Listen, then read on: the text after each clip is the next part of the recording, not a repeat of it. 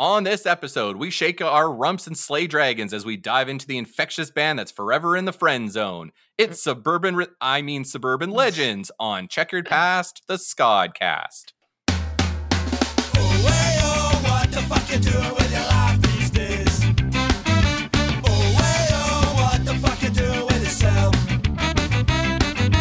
Oh, hey, oh, what the fuck you doing with your life these days? Oh, hey, oh, what the fuck you doing with yourself? What up, Checkerheads? Welcome to Checkered Past, the Skodcast with Celine and Rob, the show where Sebastian the Ska King Crab sings Just the Girl. Okay. And Ursa Ska sings Music, A Steady Right in My Poor Unfortunate Soul. Explore the history and impact of a different band each episode and hope to bring in new fans along the way. I'm Rob, and this is my sister and co-host, Celine.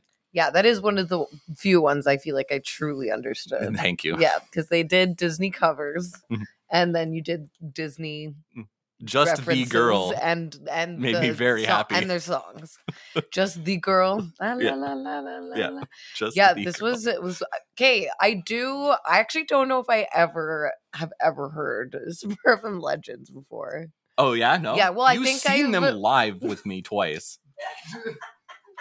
Where? A Dinwiddie, so you didn't remember. No, I was too drunk then. Weren't you at the Resignators, the Utopian Skank last show? No. Oh, then maybe you So didn't just miss the that one time Okay. too drunk. Oh, yeah, because they were Yeah. second. I think they were like second in. They were after Well, it was Westbound like Train. one of my most. I was a youngin'. I was a young lass, 17, to drink too much. Just Yeah. trying to figure out how to go to shows. Yeah. Do you remember anybody who played that night? There were 4 ska bands that played. Real Big Fish was there. Yes. I remember them. Suburban Legends, Westbound Train, and I remember Westbound Train. and Streetlight Manifesto. Do not remember Streetlight from that night. Yeah, that was wild. Yeah, because I feel like I always do. I am the person who mixes them up with suburban rhythm. Yes. I do. I do it all the and Yeah. I am aware of the difference, but I consistently will mix them up. It's a pretty significant difference too. Yes.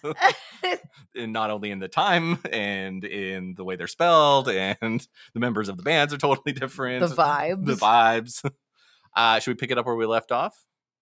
Joey's nodding. Pick it up, where we left off. Pick it up, where we left off. So this is our first record back from Austin. Oh, from yeah. when we were at SPI This is the Fest. first one. And we're currently in the operation of cobbling together the multitudes of live audio that we recorded. Something like an hour and a half, Joey, right? An hour and a half of stuff going on. Yes. That's crazy. Yeah, That's a lot. About an hour and a half once Oh. everything's edited down. Oh, that's wild. But we'll probably talk more about it when we do that episode. But Right. How do you feel post SPI Fest, post live It was episode? good. Thanks. I Celine. blacked out. I don't I wasn't drunk this time for this one. I think I had maybe one drink before the show. Maybe one, yeah. And I just I don't know. I'm sure lots of people in bands can relate. I just kind of adrenaline took over and I don't remember anything. You're just There was a picture of me you're- leaning on stage and I was like, when was I leaning on stage? And Rob was like, I don't know, 5 minutes in, you made a whole bit about it. And I'm like, I don't remember that. There's a lot of pictures of you in extremely animated poses. Yeah, so many. Which I'm not surprised. But it does make me think if I didn't have Botox, what would happen to my face? It'd be Why? wild. What's that mean? Because it suppresses it. So then my face is still making crazy expressions. And there's muscles that are relaxed. It's not even your So face, imagine if there though. wasn't- It's no, like your like whole you'd be- body I think maybe posture. that's why. Maybe because of my Botox, I've compensated What were with some of body your movements. What were some of your highlights? Some of your favorite bands we Brisket. saw. Oh, Brisket. thought you meant of the trip. Yeah, okay. Bucky's and Brisket. Bucky's and Brisket. Yeah. Secondarily, we saw a couple ska bands. Yeah. So Are you remembering them? yeah, well, Flying Raccoon Suit, Mega Friends, Mega Wave Infinity, and yeah, I'm literally trying to remember all of them. You There's so many fangirled highlights. so hard for Tsunami Bomb. Tsunami I Bomb. loved Tsunami Bomb. It was very and good. Los Curados and Hans Grooves, obviously. Oscarados were. They were a highlight for incredible, me yeah. just because I wasn't as familiar with them, and Yeah. they did a really crazy live Surprise hit for Celine. She Shut went- up! she went I like into- Simple Minded Symphony. But she went into Littlest Man And Band. I She was was gonna like, you know leave. what? I I'm was gonna gonna leave. leave. I'm not really into this. And then 2 or 3 songs in, she was I literally, leaned and I over quote, to Chris I'm having the time of my life, and he'll never let me live it down ever, ever, ever, ever. He keeps bringing it back Bringing it up. up. It was genuine in the moment. I do believe I've leaned over to some people and I was like, I would never listen to them like on an album or like, but I was like, but live, it's just You're great. just like walking around telling everybody out, this is just the best. Yeah, I live show I've was, ever but I seen. was, but it was riddled with like, I was gonna go home. He had a good time. Apparently, he was quite taken aback by, I don't remember the dude's name. Scott Klopfenstein. Yeah, sure. Slynn's the Apparently, ska he was person. quite like taken aback by how rowdy the crowd was, and then I think he How was, rowdy the crowd was. all the bands I feel like had a good time, and that's fun. All but one, which we'll save for off the pod. That's fun. Maybe some other time. Maybe when I'm feeling Oh, spicy. I can. There was I one can band that guess. had not a great time. Can I just say Friday? Yeah, it was Friday. Okay, then I know. We opened for a band that had a bad time. But yeah, it was great. And we're going to talk about doing more live shows. Yeah. And we'll have that episode out. Our second year anniversary is May 4th. So whatever around then for an episode, we'll have it out. We're going to do some bumpers, going to do a bunch of editing, make it sound pretty. And yeah, everyone will be able to enjoy it. Yeah. You want to do more live shows, Lynn? Yeah, that was fun. I feel like we could. Yeah, no, it was good. I don't really want to do any extra like work to put it on or anything, but I'll like show up and do a live show. Yeah, I think that's what you said before. I'll put up some posts. I'll post on social media, and I will be there. You did do some TikToks. Yes, I will. Our do long socials and be dormant there. TikTok has 2 TikToks on it. It's popping. Yeah, that's a lot. Popping. That's something. And That's there was 100% nothing. increase. Okay, Joel, you're off. Goodbye. 200%. Okay. Now it's time, because he's sitting very patiently. Yes, very patiently. We are absolutely thrilled to introduce our guest. He is the host of the long-running ska music podcast on the Upbeat that comes out every Tuesday, just like us. Wherever you get pods, Matt Vest is here. Hi, Matt. Woo, I'm here. Welcome to the pod. The Thanks. godfather of ska podcast is here. Truly. Oh wow. We're not worthy, mean, kiss the ring, etc. It's interesting that you put it that way.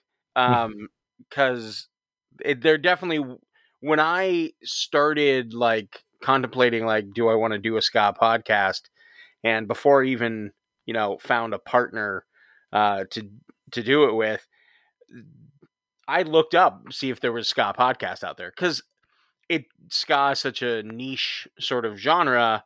Like that's how you're going to build an audience, because those fans will listen to it. But I didn't. If the playing field was oversaturated, I wasn't going to do it. Like right now, I would not start a ska podcast. I just wouldn't. I'd be like, all right, there's like 3 or 4 already up and going. No thanks, I'm out.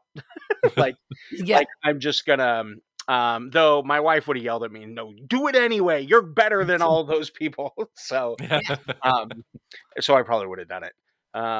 But yes, I definitely, I felt like there was also a slew of, so when I started, there actually was a few that had kind of been going, but they like would have these long pauses. Yeah. Or some Nothing that were consistent. like, yeah, they weren't consistent. And they were also pretty much all kind of doing the same thing in the sense that they were pretty much just playing ska music. No one was. It was like a radio style show. Yeah. Yes. No one was talking. And if they were, it was just about the song. When I eventually get a co-host, which was Aaron Bertram from Suburban Legends. Right. And,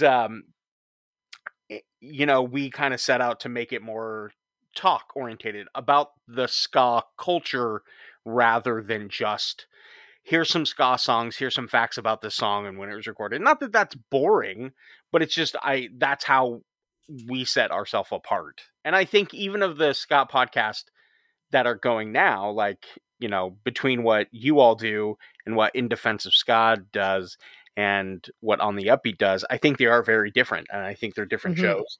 And they, you guys sit down and you break down a song or albums by a specific artist and you go through that. We don't do that. I thought eventually at some time we might do something like that with particular bands, but this is your thing. And yeah, you have guests on, you interview them, but it tends to be about the record or artist you're talking about. Totally. So let's get into like the interview, the whole question thing that we have in front of me. So the first question I have for you is, what is your ska origin story, your checkered past, if you will? Um, so I have talked about this on our podcast. So I'll try to give you the abbreviated version. So I was in high school in the 90s, when No Doubt was becoming popular and Real Big Fish was on the radio and on MTV. And I grew up in Huntington Beach, Orange County area. So uh, I knew a lot of people when I was in high school who were going to Real Big Fish shows. Like but I wasn't in the ska scene. But I can contest that absolutely everyone loved wearing Hawaiian shirts who was into ska, because that's how you spotted a ska kid. And I didn't have anything against it. It just hadn't really reached me that way yet. And I remember Yeah, the driving around. fashion isn't what sold me. Definitely the fashion did not. There are times where, and look, I will I pick on my own a lot. We I will always do. I will look, oh, what a bunch of nerds. I say that about ska people. I say that about Star Wars people. Everyone, yeah.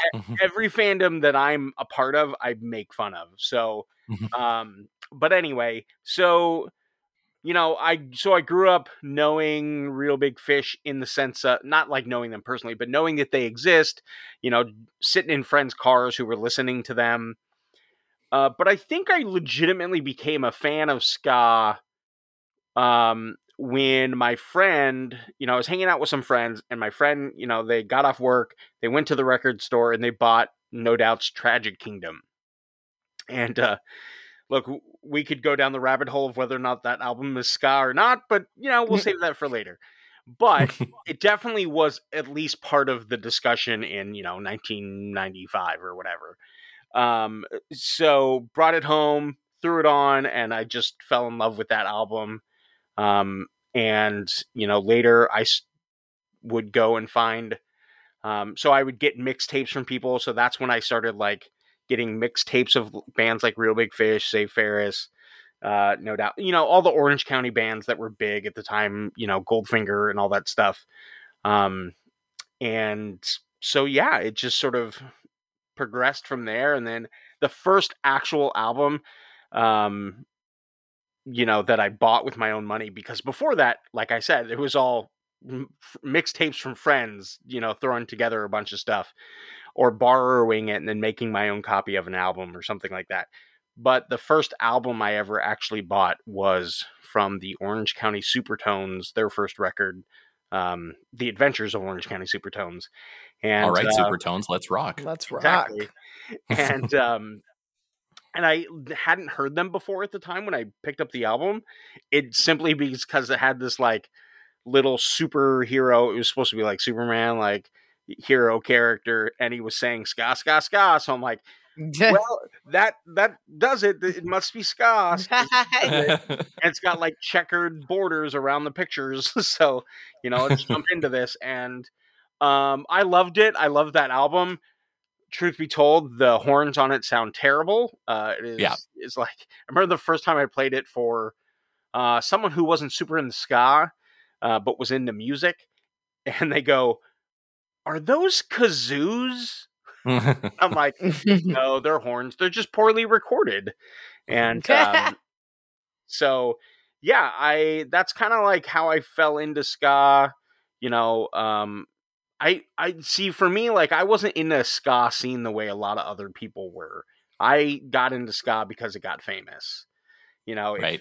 If ska had never really hit MTV or the radio out here on world famous K-Rock, if it never done that, I probably wouldn't be super into ska that I am now. That's not an uncommon story though. Like, especially of like, if you grew up during that time, that was a big gateway. So I came in a little bit later, like 99, 2000, when Tony Hawk Pro Skater came out. And that's a very common like entry point for a lot of people. Yeah. Then the other story we've heard a lot is my dad's Specials records. was like the other or thing. a two-tone record Or of the something. sort. Yeah, so it's either you got introduced through it that way, you heard it on the radio, or you played it in a video game. It seems to be 90%, and you were lucky if you got around that. Or Yeah. you were in band.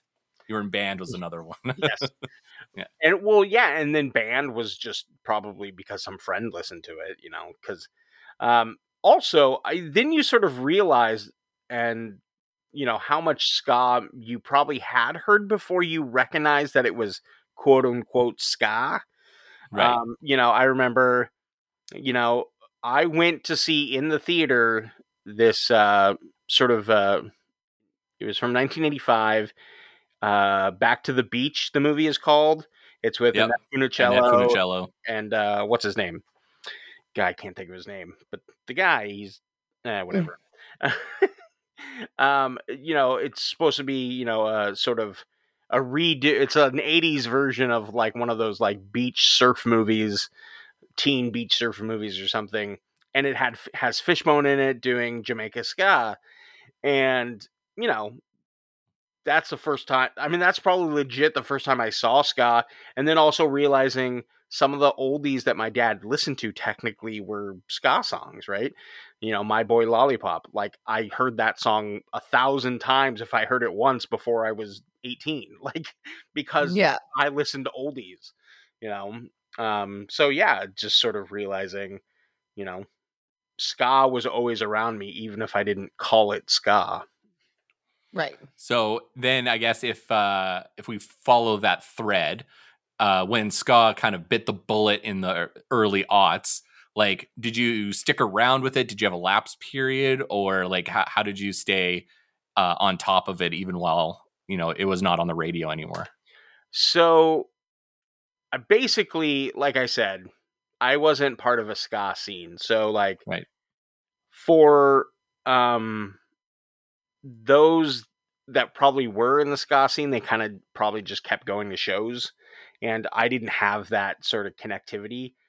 I would try to follow the bands that I knew about, when they would put Right. out stuff. So I kept following Real Big Fish, save Ferris. They didn't go much for, they broke up technically in 2003 and then didn't get back together for like 10 years. So like, yeah, I kind of, my favorite ska band is Five Iron Frenzy. So, Yep. and then they broke up in 2003 too. And I was like, oh, it's dead. Music's dead. We're done. Bye. Yeah. So yeah, I guess in some ways I kind of fell off, but I kept trying to follow the bands that I knew about. And if someone had gone, here's some new ska.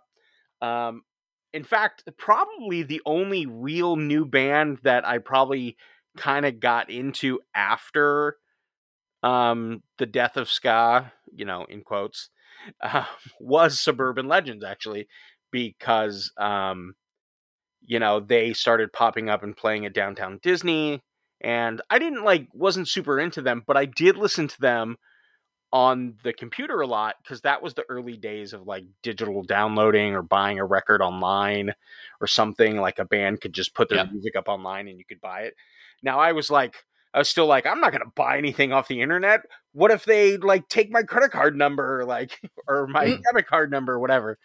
So I was a bit hesitant, but I would always I remember watching their like crappy YouTube videos at the time.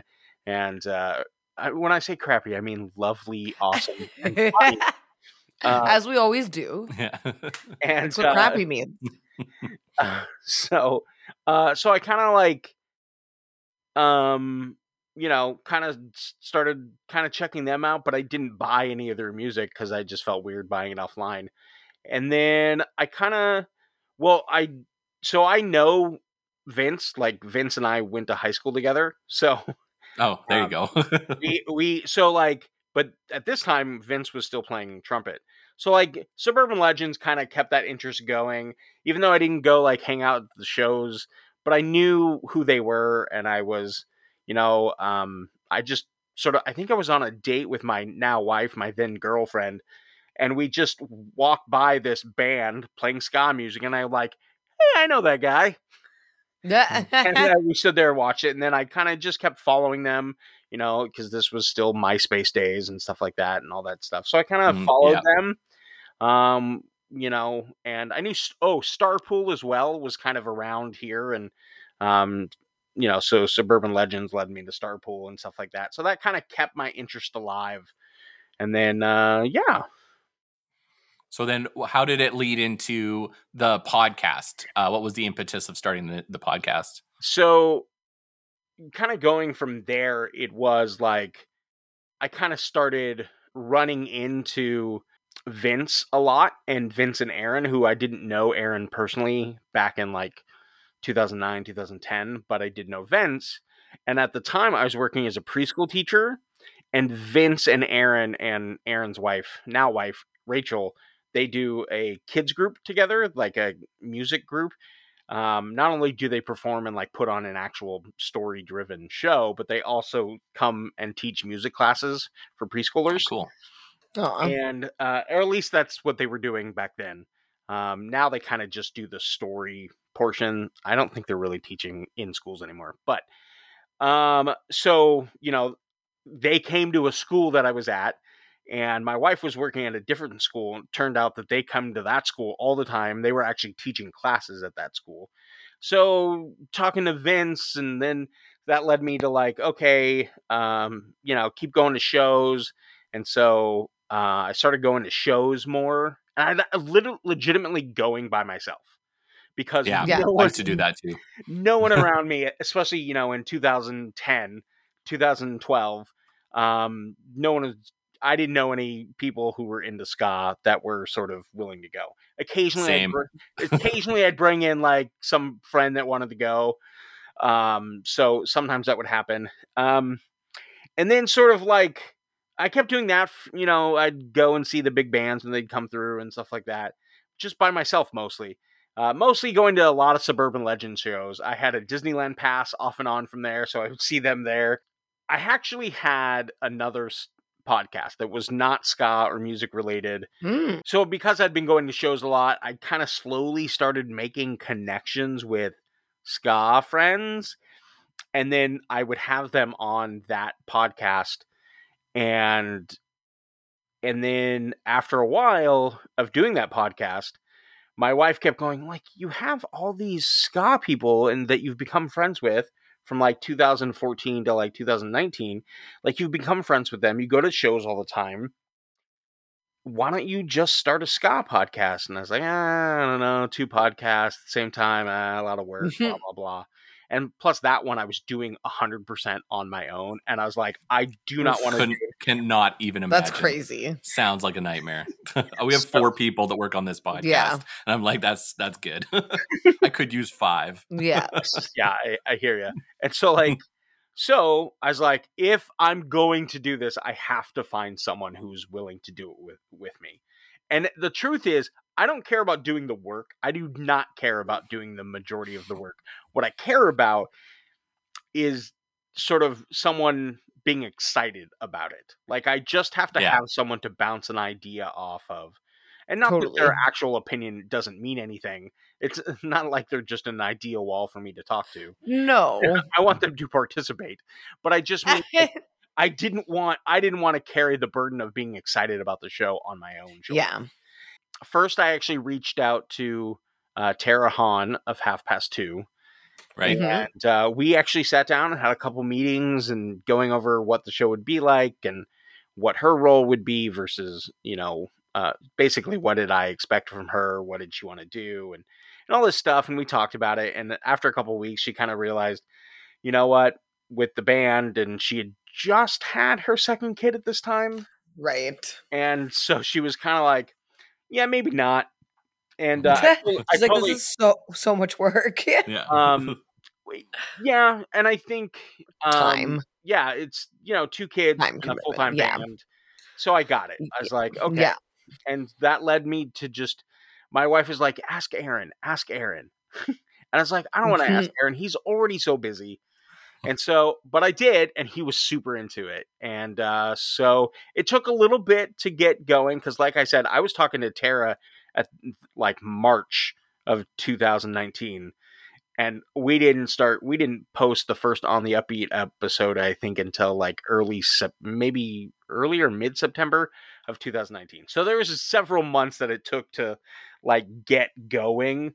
And yeah, and it was just, it was slow going at first. We kind of did what you all do, where you kind of record almost a month or so ahead of time, and you bank episodes and stuff like that. We were doing that. Mostly because Aaron's work schedule was very all over the place, and just so we just had to do it that way. And we tried to, that made it hard to set up interviews, but we did get a few in the first. Aaron was around for like just about 20 episodes in the early days. And so kind of with Aaron's work schedule, it kind of made difficult. So a lot of the first few episodes are us just talking. Yeah. Just about sort of random subjects pertaining to ska. We did have our first few interviews. I think I can never remember this, and I probably should look it up. I think, well, in the early days, of course, we talked to Vince from Suburban Legends. Aaron did sort of like an off thing. I talked to the guys from Codename Rocky, because at the time they were promoting a 20th anniversary show for their first album. And we talked to the Andrew, the drummer for Five Iron Frenzy, and Cody from Millington, like in those first few episodes. That's pretty good. Yeah. That's better than our first. Well, we had nobody. That's what I'm saying. And then our first guest was just a guy. Guy we know. Yeah. Sorry. We're just good. Here's Steve. That's awesome. You started so Yeah. legit. Yeah, his name's Eric with a K. Thank you. Yeah. What do you? And he was not in a ska band. What do you know about? Literally. Only thing he knew about ska was Operation And Ivy crushing beers. And crushing beers. And Perfect. that was a wild episode. Yeah. Yeah. Actually, anyways. Andrew from Five Iron Frenzy actually reached out to us. That was like, cool. I was like, oh, this is awesome. That's awesome. Yeah. And so it was, and then the pandemic hit, and Yeah. Aaron, like I already previously mentioned, sort of does this kids music thing. And it's a whole thing, and it's pretty much a full-time job in and of itself. And he and his wife also work at Disneyland, doing shows there, like different variety shows, singing, dancing, whatever. And especially Aaron was doing that a lot at the time. Actually, I'm not sure Rachel was. I can't remember. But anyway, that was so when the pandemic hit, every amount of money that they had coming in, their entire job just disappeared.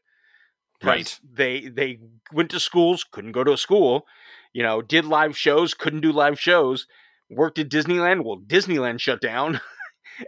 Yeah. So like everything they had just disappeared. So we tried to kind of, keep it going for a little bit. I kept trying to find, a schedule that would work, but he couldn't. He had to focus on making money, right? He had to figure out some way to do what he's doing and do it online. And actually they did, and they rocked it. Those two are the hardest working people I've ever met in my entire life. But that led us to RJ. And RJ and I were already talking because RJ did 23 minutes of ska. Yep. Yeah. And RJ, we were kind of trying to figure out like a way to do a crossover episode. Yeah. And I was gonna basically make a playlist for his show, and he was gonna come on ours. Then Aaron had to drop out, and then I was like, "Hey, you want to do this?" Because I know he had another ska podcast that was sort of attached to 23 Minutes of Ska. It's called the Ska After Party, and yes, I guess he was telling us about it. Yeah, he told us about that. He, I guess, just didn't feel like he had, people's attention. Didn't feel like it was going places. And so he kind of was like, "Well, you seem to be doing better." I mean, those are his words, not mine. No. So yeah, he came over, and we definitely had talks where we sat down and we talked about what I'd want out of the show and what it'll look like going forward. Yeah, and then a lot of things started taking off. We got a theme song shortly after he joined, and just I think when Adam Davis from Omnigon, formerly of Linked 80, came on, I think that really was a very different type of interview, as well as a very different type of band that we Right. had kind of not been having on yet. And I think that exploded because Adam, one, is a great musician, great songwriter. And then on top of that, his greatest strength is storytelling. Right. I swear I want a podcast of Adam just telling stories. Yeah. Stories from the road. Like, that should be a thing. And then, it's just been going pretty good ever since then. And it's going great. I think for a lot of us, we just want to have a positive influence on the ska scene. I think it's time. Let's get into the time ska scene. I think it's time. Time. All right. Time. Remember when you used to just do this song? Like every day of my life. Remember when I had a theremin? For like 3 months. Somehow I thought there was another thing that happened after that. Do. I had a big conversation about the theremin Why doesn't yesterday. it have more? Yeah. More theremin. I'm always asking. Where I was like, oh, this is like funny and ironic to own a theremin $300 later. And then I was like, oh, this like that's an expensive lesson. Well, it's based around like electromagnetic fields, and every single time you set it up, you kind of have to like refigure out where you're like, you'd have to have a quite advanced understanding of sound and music. Which I realize maybe I should, being on a music podcast, but that's a different level. Anyways. It's off topic, but there was a video that was shared with us of 2 Chainz visiting Angelo Moore's house and Angelo Moore trying to show 2 Chainz how a theremin works. Yeah. It is very entertaining. 2 Chainz. Yeah. 2 Chainz had no idea who he was talking to. No clue. I didn't expect him to, but he had no idea. Hey, that's ska. Angelo Moore ska, yeah? Or do you think 2 Chainz is ska? 2 Chainz is ska. All right. So today we're talking Suburban Legends. So the time ska sheen takes us back to 1998. This is where I pulled my information from. So their website, Discogs, AllMusic, Wikipedia. Robert? Yep. 2 Tones. That was good. Now I wish you had said it. I know, but I didn't think of it. So and I didn't want to interrupt you, so that's why I asked for a moment. I'm working on it. I'm working on my interrupting. Edit point. No. Let's put it. Let's take it. We'll cut it out, and we'll put it right after you say 2 Chainz. 2 Tones. So I also pulled from a few interviews from Uber Rock, Female First, and the Orange County Register. For those who are following along at home, we have 2 records today, so I don't recommend we do this. But every time a band member changes, take a drink. Oh, you're going to try alcohol poisoning. What about a sip? I'm going to try. I usually don't record every single time a band member changes, but this was absurd. And I had to record it. I can have 1 beer for each episode, so hopefully this beer lasts. This is like... hopefully the beer hopefully this beer lasts. This is the thing that people say about ska bands, and there are many members always changing. Suburban Legends does not help that that opinion. All right, here we go. Let's do it. So the time ska sheen takes us back to 1998 to the OC. That stands for Orange County. The ska bubble could not possibly burst more, and a band decided now's the time to join the fun. Enter the No Tones. Founded by Tim Moore on the vocals, Brent Feige on guitar, and Justin Meacham on the bass, with Fred Johnson on the kit, a 4-piece Real Big Fish-styled horn section consisting of Vince Walker, Aaron Beacham, Ryan Dallas Cook, and Brian Robertson. This lineup didn't last very long, as Feige was replaced by Josh Lander, and that's number 1. Johnson was replaced on the drums by Jimmy Sullivan, that's number 2. You may know Jimmy by his more famous moniker, The Rev. Like of the blue Go drink? on for a second so that you can talk about the of Rev. Avenged Sevenfold. Oh. The one that he died. But I got to see him. Spoilers, jeez. Yeah. Well, do I sip? I did get I'm to sipping. see him. Yeah, I got to He's see dead. him Definitely changing. on the Waking to Fallen tour, and he did this like crazy drum solo. It was absolutely bananas. Probably one of the greatest metal drummers of all time. 100%. R.I.P. Yeah. R.I.P. Rest in R.E.V. power. Yeah, and he at one point was probably playing Disney covers. So just think about that. Hilarious. In heaven. All right, here's something Brian said in an interview. Story about Jimmy. He was a very Jimmy, an incredible talent. We just had an insane time. I was in middle school, I think, and a car would be pulling up, picking their kids up from school, and Jimmy's getting all ready to go and would jump on their hood and yell at the parents, go, ah, through the windshield. He would literally jump onto the hood of the car and put his face right up against the windshield for no reason. What a character. So the new lineup would now go by a new name, the Bomb Squad, and would produce multi-layered sample-based albums, It Takes a Nation of Millions to Hold Us Back, and Fear of a Black Planet. Oh, wait, that's a different Bomb Squad. They would release a self-titled EP. I'm more familiar with the Toon Squad. who had the Toon Squad had multi-layered sample-based albums. It takes imagine Public Enemy called their production team the Toon Squad. And their single is what was it? Spit Shine? Isn't the Toon Squad the name of the tunes that are hunting Roger Rabbit in Who Framed Roger Rabbit? I'm They referring could be. to She's the referring to the basketball team in Space Jam. Oh, With Michael Jordan, who Michael Jordan comes and helps. Lola Bunny. Okay. We got Etc. Daffy. We got Okay. You got Bugs. Taz. You're right. Taz. It's But I wonder, is that true as well? I wonder. no. But this no, is a Disney-based band we're Oh. talking about today. Oh yeah, sorry, I should have kept that. Sorry, That's WB. you're right. Sorry. I'm terribly in the wrong.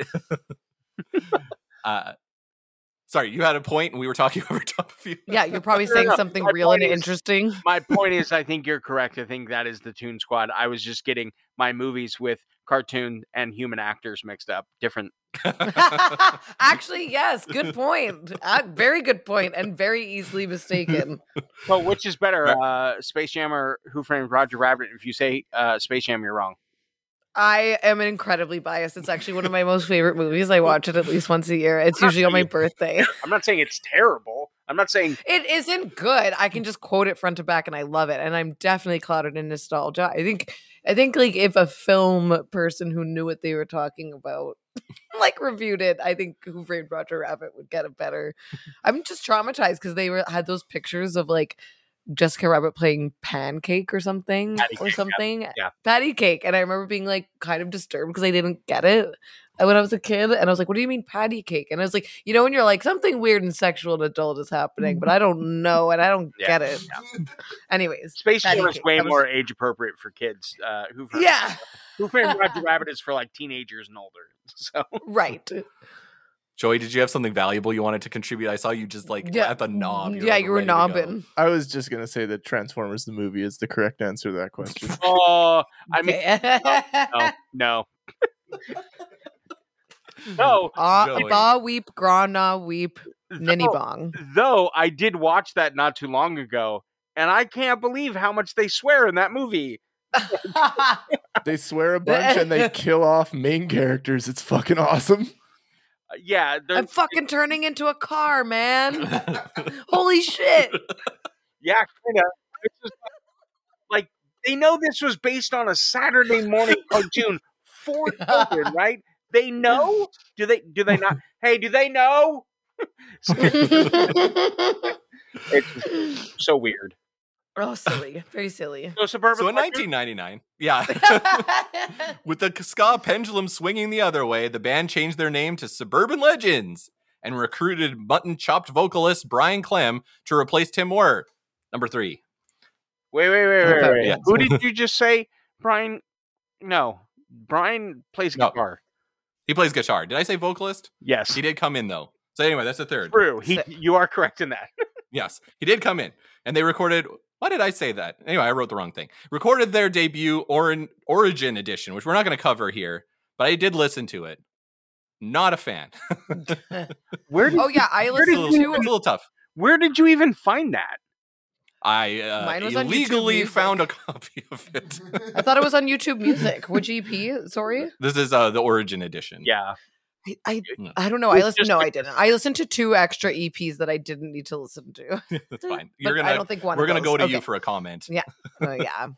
I'm gonna. Yeah. For those following along at home that know Celine's opinion on Real Big Fish, where I think we're going to be I'm a little worried. I'm not gonna lie, because RJ is like legit OC. So I'm gonna try to I'm gonna really do my best to just not be a hater. All right. Are you keeping up? In 2000, the lineup changes to continue unabated. Here we go. Tim is replaced by Chris Batzone. There we go. And the Rev steals bassist Justin Meacham to join Avenged Sevenfold, a.k.a. A7X, a.k.a. Dem Bat Boys. I laughed really hard. Yeah, I'm sure you did. Down. I'm sure you did. Derek Lee Rock joins on the drums, and Tim's brother Chris joins on the bass. This lineup would re-record several demo songs on a self-titled EP in 2001. And guess what happens in 2002? Tim comes back. There you go. Very next day. And they re-record that same EP with Tim's vocals as the Tim remix. It is literally the exact same thing, but they changed the vocals out. Tim remix. And then this is when the band got their big break as the house band for Disneyland, playing over 1,000 shows in that one would be summer. fun. As much as I'm probably going to be a little hard on the music, no one should be surprised if they listen to any episode of this podcast ever. But I think it would be super fun to go see them live at Disneyland. You saw them at Disneyland, I would right, have Matt? a fun time. So probably not in the early days, because when they first started, they were playing in downtown Disney, which is outside Disneyland. And then they started I don't know when, but then they eventually started playing inside Disneyland. And I saw them at both sort of places at different times, but yeah, not in the real early days. I'd be having the time of my life. It definitely is a good time. I mean, it's just like a ska show because you just go and all hang out and yeah.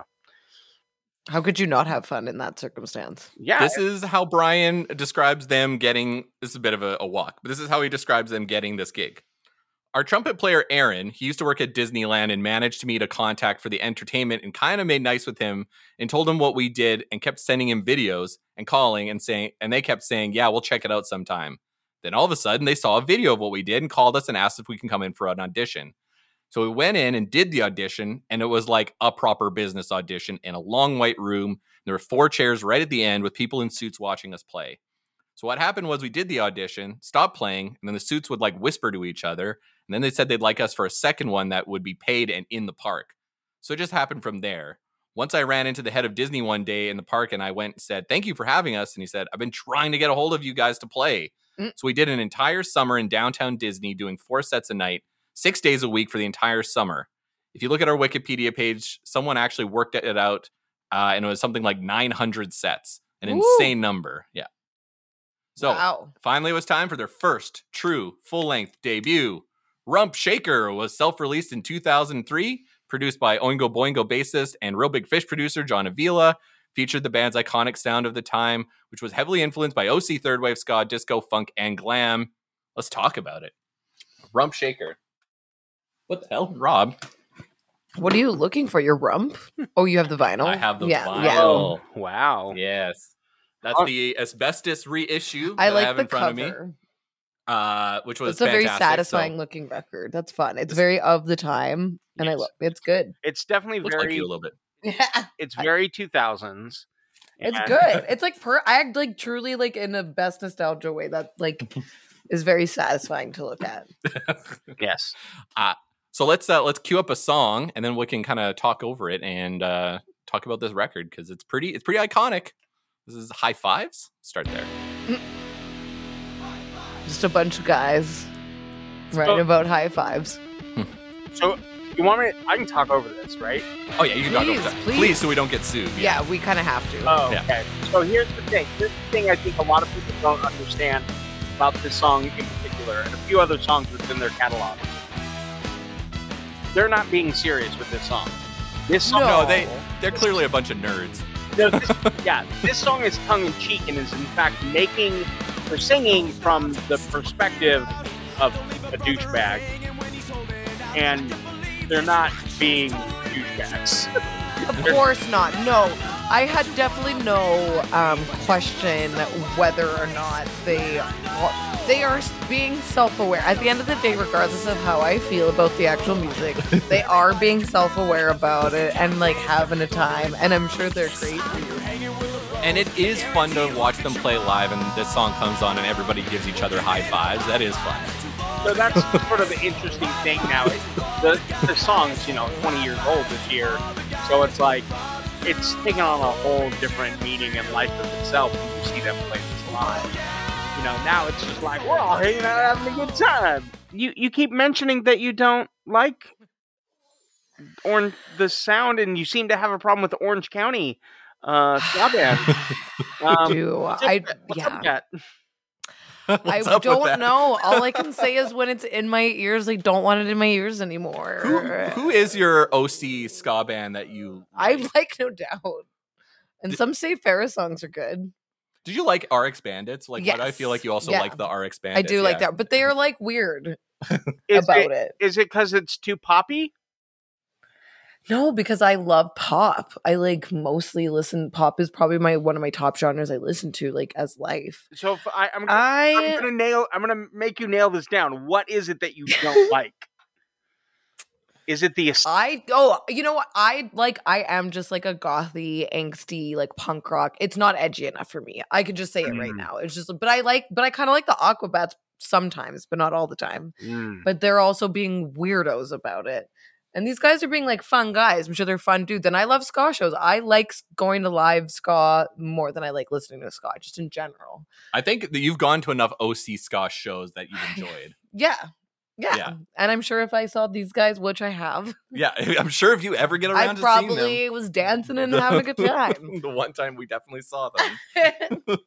I think we have kind of broke that down before. I do think it just like lacks a little edge for me. So if they 'Cause just I like said a little- fuck more, yeah. you'd be all about it. Because they do have a It song. would help. Let's play that song. They have another song where they play fucking it, say fucking it a lot. So let's play that song. I find it very samey. Like I do find it very not a lot of variation between songs. You're not a pop punk person. I don't. either. I'm not. Depends. It has to be kind of emo-y and whiny for me to like pop punk.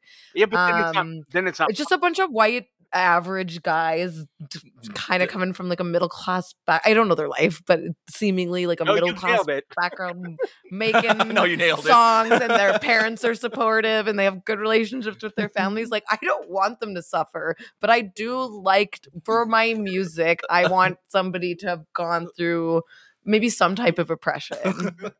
Which I don't know their life. They could have gone through a lot, but when upon listening of it, that's not their topic of conversation. It's not the vibes. Yeah, not edgy enough lyrics. They're not really making a point. The stuff they're singing about girls is like, I guess I don't prefer it because like I also make the commentary that I don't like when they're creeps, but because they don't have, but the way they talk about women isn't offensive, but maybe I want them to be more. We offensive. haven't gotten to the album where they say sorry. shorty the whole time, so that's fine. Oh yeah, we'll get there eventually. Yes. It's a lot to listen to that much Suburban Legends. We did listen to a lot for this episode, but that's okay. So to be fair, I had a better attitude the first couple albums and then it got grating. So to be fair, listening to it all at once is also this album peppering. You love it? One. Yeah, it's very good. I own the vinyl. I of course love it. I'm not showing this around because I'm like, guess what? I am mid. I'm showing it because I'm like, this is a good record. This era is the one I prefer. So listening back to this album, I was super happy. I like that it's very like I feel like their satire is more obvious on this record. They're kind of going out of their way to be like over the top in this like pastiche of jocks and frat boys. Yeah. And that could be like Tim's influence on the lyrics, but it plays better. Plus, they have like a little bit more like, you know, you got songs like "Do It for the Kids," which kind of like it also harkens back to I was saying before the pod that this is like Why Did They Rock So Hard era, Real Big Fish. Like this is kind of on that tip, which I don't hate. That's so I'm pro. So this is where I can bring in very specific knowledge because obviously. I am close friends with Aaron, and I do have occasionally talk with other members of Suburban Legends. So Right. like for sure, this album is very heavily influenced by Real Big Fish's "Why Do They Rock So Hard." They've Very much so. Yeah. They've said it. They've admitted it. They talk about it. They wanted big horns, big, sort of glam rocky, sort of just big. That's all. That's what they wanted, and that's what they got. And but you got to keep in mind. So this is, they're maybe a few years out of high school. So these guys are like in their very early 20s. So Yeah. their perspective on relationship really is not that deep. I do like how, as a positive, I do like that they're dance forward. I do like It's all about the dance. So yeah, one thing like that. One thing we haven't talked about, and I think I have it on here later, is what their live show is all about, which is the heavily choreographed dance sequences on the stage, which is the price of admission. You go to see a Suburban Legends show to watch the crazy dancing. They are not very rough around the edges. And I think pretty much every band that I like is rough around the edges. Yeah, in some way. I'd say that, but that's not what they're going for either. Right? They don't need to, and other people can enjoy that. But I also am very much allowed to not enjoy it. We'll not be listening to this again. Well, and I'd like to hear more about your perspective, Matt. While we're doing that, can we listen to Bright Spring Morning? This is like one of their like kind of live go-tos. Yes. There you go. Okay. Oh yeah, this song really is usually a closer for the most part, and it really does have this sort of I want to say whimsical sort of aspect to it. It was just like, man, I just want to go out, explore the world, and live life, and let go of all my cares, and there's also a slower version of the song on a different EP that hits way differently. And I'm sure when we get a little bit closer to that era, we'll talk about why it's a little different.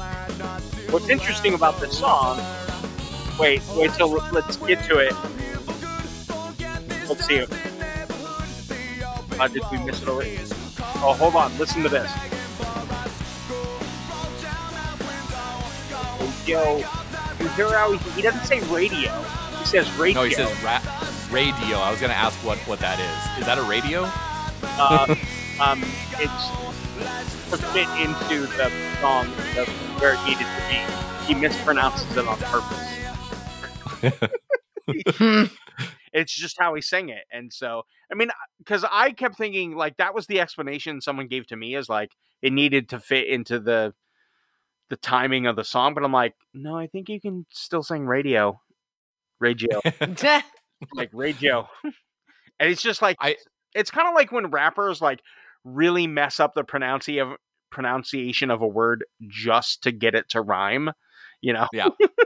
yeah, that is fun. Actually, yeah, that's a good tactic. So yeah, he was trying to rhyme it, I think, with window, and radio does not rhyme with window. Wow, that's a stretch.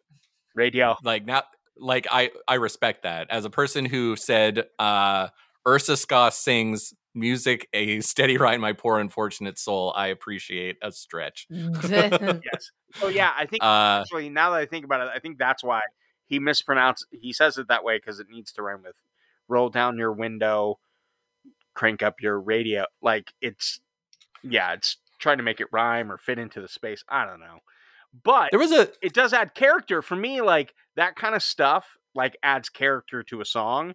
Maybe it's weird. Maybe it shouldn't have done it, whatever, but it adds character. Like if there are songs out there that like have someone laughing in the background, like these mistakes, there are songs, that guitar riffs that happen because a songwriter made a mistake trying to play the thing that they were supposed to play, and they make it better. So I think it adds character, but it is weird.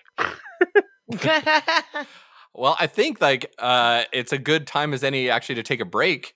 And when we get back, we got more Suburban Legends. Yay. What the fuck you doing with your life these days? What the fuck you doing with yourself? Welcome back to Checkered Past. We're here with Matt from On the Upbeat, and we're talking Suburban Legends. Let's hop back into the time ska sheen. The band was very known for their musical theater-inspired live show that often featured choreographed dance routines, as we said before, which was captured on their 2004 DVD Season 1. Let's just say the lineup continues to change after this. Selena, you ready? Chris left the band and was replaced by Mikey Hatchie on the bass. Aaron Bertram was replaced by Luis Beza, and Tim left again. So where are we at? Actually, I lost count. Seven. Okay, should I keep my fingers up so we can follow along? Yeah. So the band took the whole time. All right, I'm locked in. So the band took a break in 2005, and at this time, trombonist Dallas Cook was unfortunately killed in a motorcycle hit and run. So much tragedy. So after Sip to that. Yeah. Like, but a pour one out for your homies kind of sip. I remember that on their like MySpace at the time. That was like that's so sad. Really tragic moment. Yeah. Yeah. Yeah, because it was like a drunk driver hit him while he was on his motorcycle. Ugh. Yeah. It was Which is scary. he was Yeah, we think about that a lot because our dad is on a motorcycle all the time, and it's like, geez. Rob is glaring at me for trying to eat on the pod. No, I'm not. I don't okay. care. Okay, yeah. I'm just having I'm trying to quietly nibble on chocolate. I literally specifically was like, what's a little quiet snack? But I always forgot about the wrapper. The wrapper, really. I'm just going to get out some right now because we're talking about it. Wrapper. Yeah. Okay.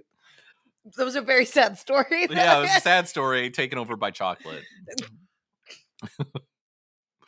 Anyway, so after reuniting for a benefit show, they put Vince Walker on the vocals and hired on Philip Inzerillo to take over the trombone. Sip. This new lineup recorded the EP in 2006, Dance Like Nobody's Watching, showing the band's stylistic shift to full-blown disco rock. Yeah. Did you listen to that one? I did, front to back. I remember every single song. So I have a memory, and that was, man, I love Rump Shaker so much. I can't wait to see what they do next. And then Dance Like Nobody's Watching came out, and I'm like, oh my. I did not re-listen to it for the sake of this podcast. It was wild. It was wild. But I mean, if they're just doing something, they're doing something. Like if a band, it's like, we're just going to do a disco rock album, then I guess, they're doing a disco rock album. Did I mention that so far they've turned over their members 8 times? Right. Yeah. No. This beer is so much lighter. So Philip would leave shortly after the band's tour bus was set on fire. And at this time, this lineup was what we saw when we saw Real Big Fish and Streetlight. This is what we saw. Okay. And we saw the full-blown, full 4-piece horn section dance thing. It was incredible. It was one of the best live shows I've ever seen. They did a phenomenal job. And they did Disney covers, and they did a lot of cool songs, and it was wonderful. They're a great live performer. That's like kind of what you sign up for. Yeah. So albums, fun. Live show, second to none. Yeah. Yeah, I would say that more than half of the appeal of Suburban Legends is their live show. Musically, I love them. I'm very entertained by them. But anytime I'm listening to their songs, like, I wish I was watching them live. Because not only is it just they're dancing on the stage and doing, fun routines, but they'll divide the crowd in half and make them run at each other, or like have this like back and forth dance off between the crowd that's divided in half, and it basically like they'll do the horn players will like do a repeat after me, depending on what side of the audience you're on. And it's just a great time. And so like the funny thing is, you mentioned like the turnover of like Aaron Bertram and Vince leaves, but Vince comes back on vocals. So I want to shed a little bit of light onto that. And this actually comes from Vince. I think it's episode 4 of our podcast where we talked to Vince. And one of the things we kind of wanted to talk to Vince about was like what it was like coming back as a vocalist and what was that transition like. But it ended up going into the conversation about like why the band sort of went the direction it did. Because you mentioned like there was a lot of turnover, Vince leaving, Aaron leaving, and then the the passing of Dallas. So there was just a lot of just things. And I think, and in the episode that we had Vince on, Vince ends up talking about, and with Aaron, they talk about like the band had kind of hit a level where it's like, we either need to like stop doing this because it's not going any further, or find a way to go bigger, like step up. Because, you know, they were having they were doing tours with Real Big Fish, and they were doing tours with like Less Than Jake, or all the sort of bigger bands that were still able to tour and make money. Right. So they were getting on good tours, but it just wasn't going much beyond that.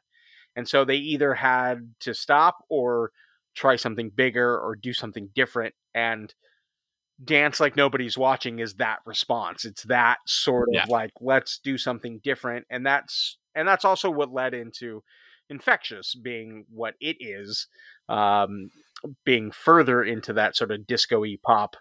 What a great segue. Are you ready for it? While we talk about it, let's play the song Infectious. An album. I didn't even know it came out until I prepped for this podcast. I'm not gonna lie. Really? Wow. Yeah, I knew about Let's Be Friends and Slay the Dragon Together. I knew that one very well. But I completely missed this one for some reason. Yeah. Like, weird 1 year time gap that I missed an album by Yeah, so like, now, I kind of knew of this album, and yeah, at the time, and obviously, when I say at the time, like, I think this came out in 2009, and so, like, I knew of it at the time, but didn't own it. In fact, I don't currently even own it. Like, I don't. I do occasionally, like, this song, Infectious, I actually like. I think it's a good pop song, and it's a good dance song. It's a good song to see them do live, and they do have a good dance routine. It's one of the better songs off the album, but the rest of the album just, it's... So with this album, I feel like they kind of switched this thing that was like sarcastic, tongue-in-cheek about like some dude bro, like being a ladies' man and stuff like that, to being sort of pointing at it and just criticizing it, or now the narrative turned into that's what they are, like what they are. That's what they're all This about. seemed less tongue-in-cheek. This seemed to take 100%. itself more seriously. Not necessarily a bad way. A little bit like overtly sexualized and pretty horny. Yes, like, I'm going to go to the club and meet the ladies. And it's like, okay, like, that seems... It's hard to believe it from, like, those guys. Like, I kept just seeing, like, pictures of them, like, whatever, especially, like, the Slay the Dragon. And I was like, they just, like, I'm sure they're fun guys, but they're not really... They don't look like crazy womanizers. No, I read an interview where one guy is like a thing. I can't remember which member of Suburban Legends is like a big Lego collector. They look like nice Yes. nerds. So, nerds. Yeah. They did 100%. That's what they're all about. That's the thing. Like, I think sound-wise, a lot of the sound comes from Brian Clem, who's their guitar player. He loves sort of big sounds, and I think he loves sort of the party vibe. And there's still a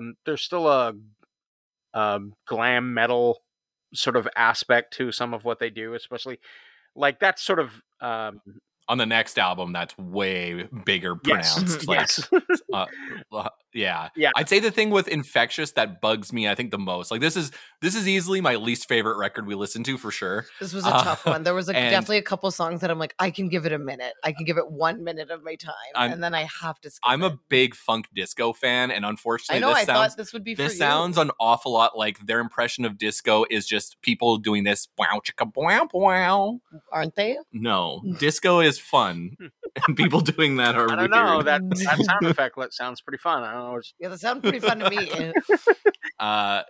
So it's just not a lot happening. And this is what they said. I read an interview, and this was a fun quote. I don't know who said it because they just attribute it to the band.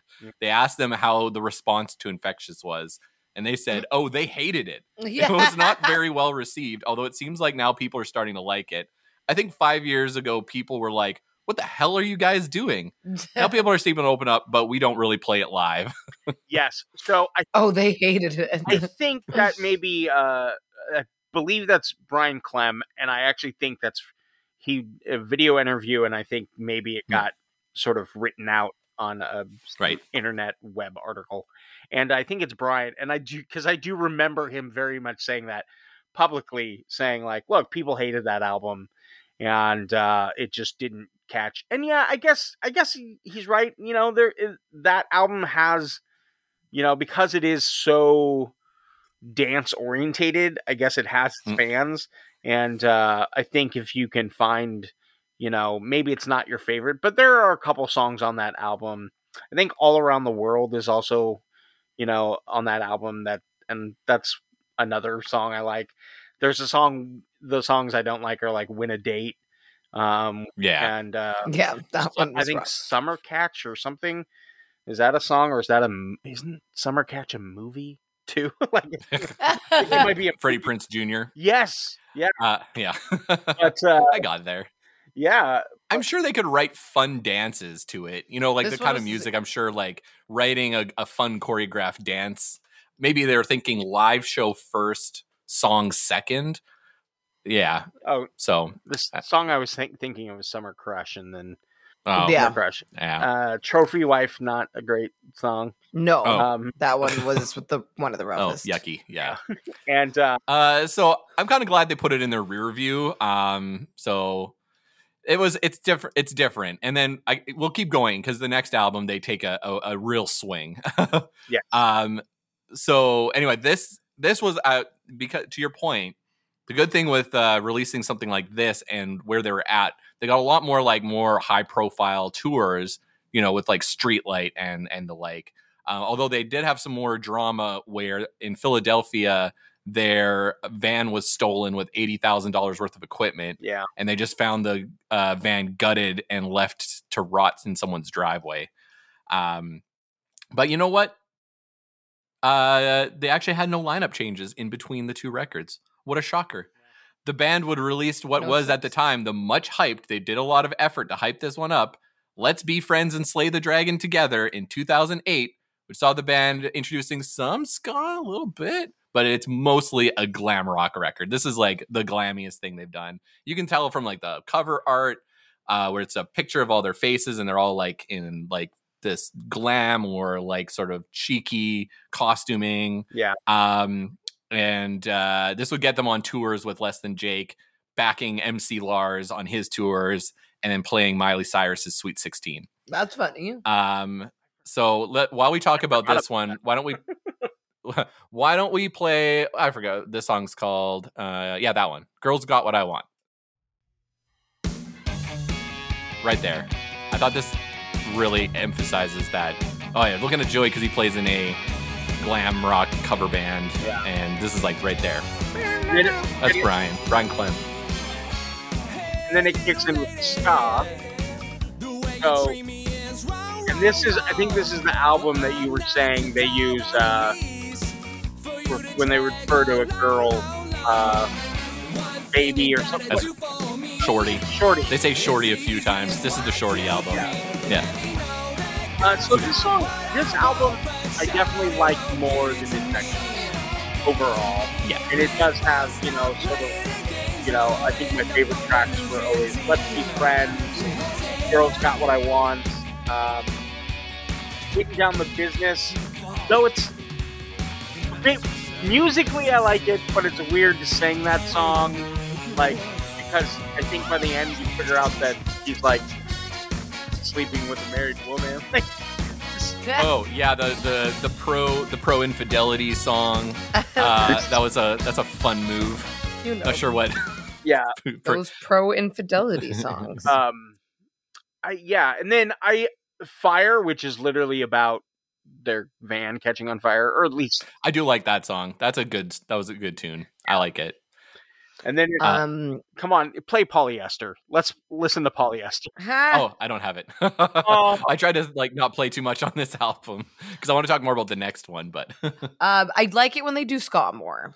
Yes. I actually I do. I'm I know like that's not a hot take for like the context we're in right now, but I do enjoy. I am whenever it like gets ska, I'm like, okay, I'm back in.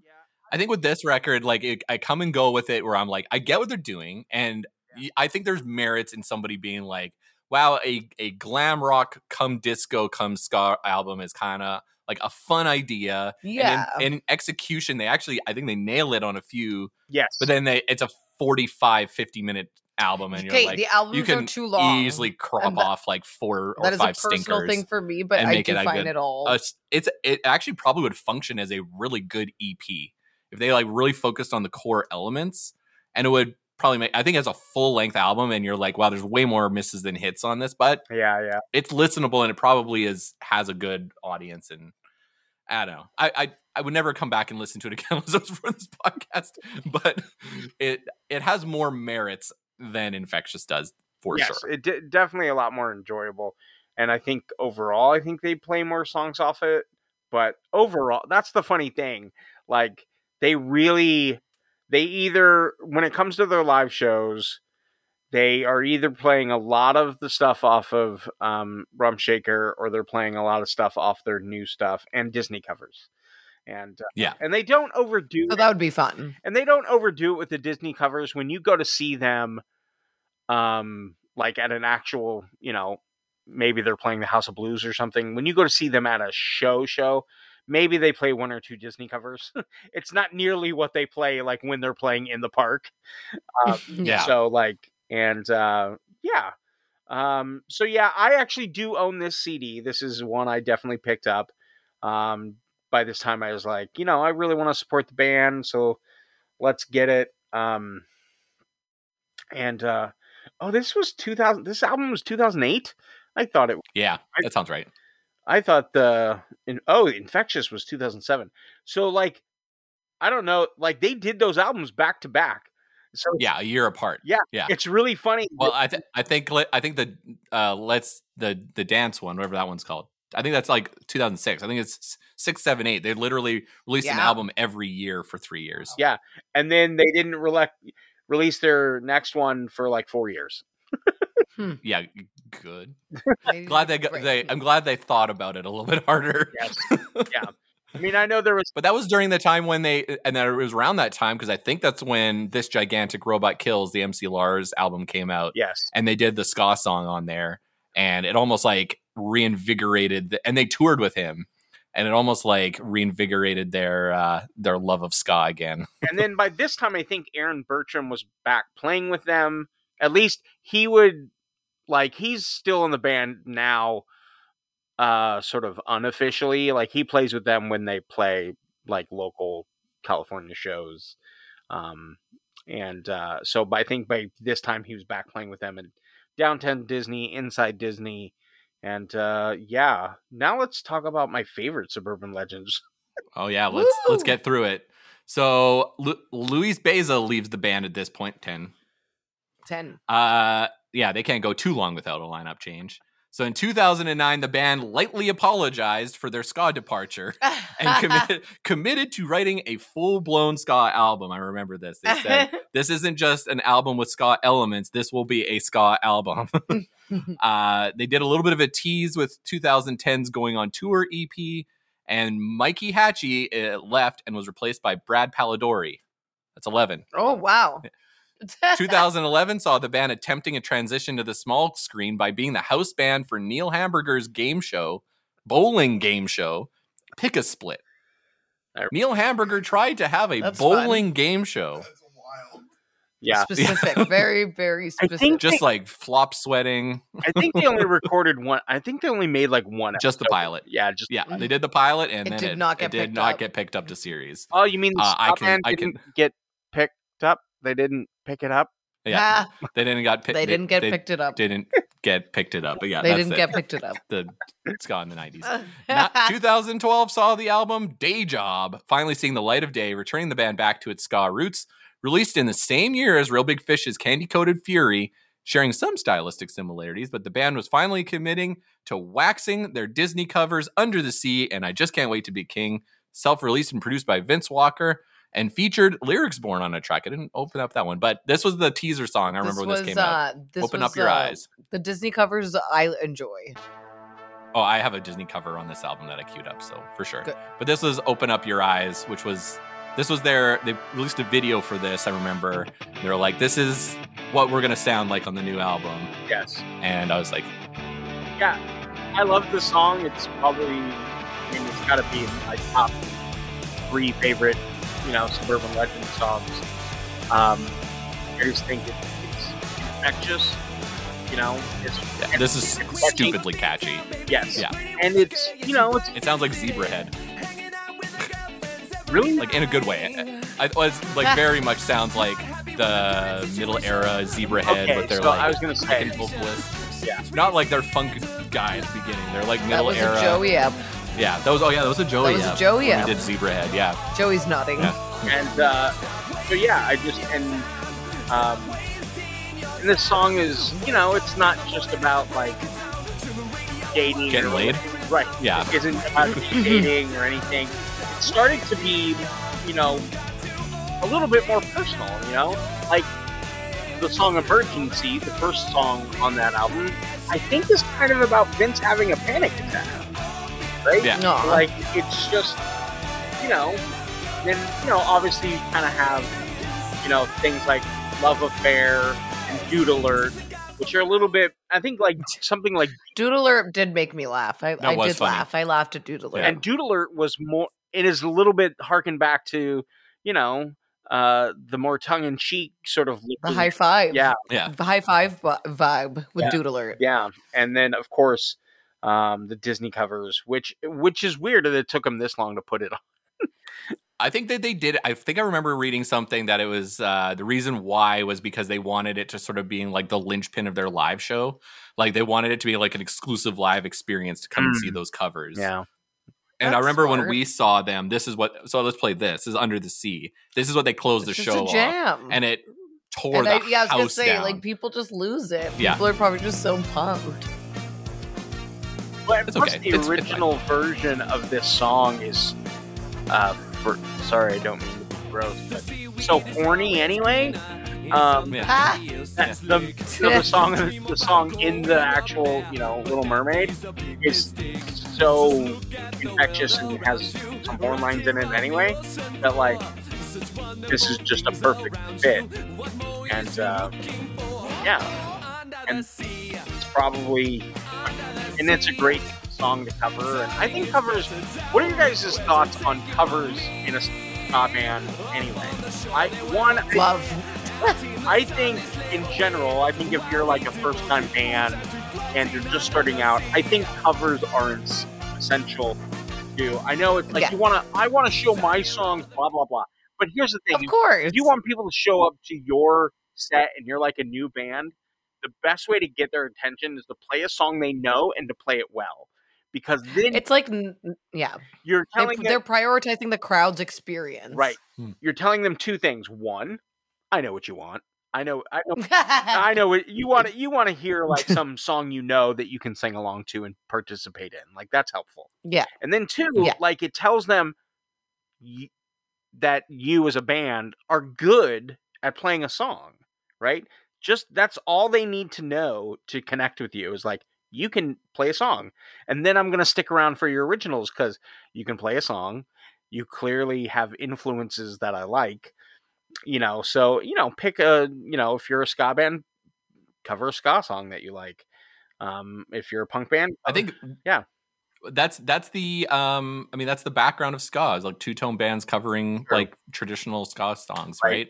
And I think there is like how there's a great American ska songbook, there's a great ska, I'm not going to say ska American because it's not just American, but there's like a great ska songbook, right? Like we saw, I can't remember who we saw at SPI Fest, but they're like, we're a ska band, so we got to play Monkey Man. And Yeah. they played Monkey Man, right? That was fun. Tore the house down, right? Because everybody's like, yeah, everyone loves that song. It's a classic. You play it, and I think that there's that.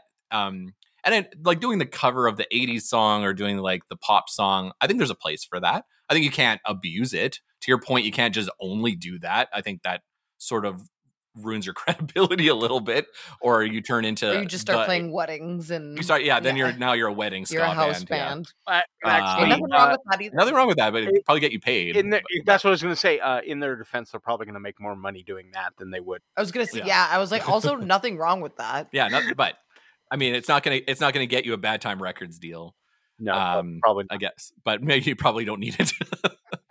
They handled the fake Jamaican in Under the Sea well.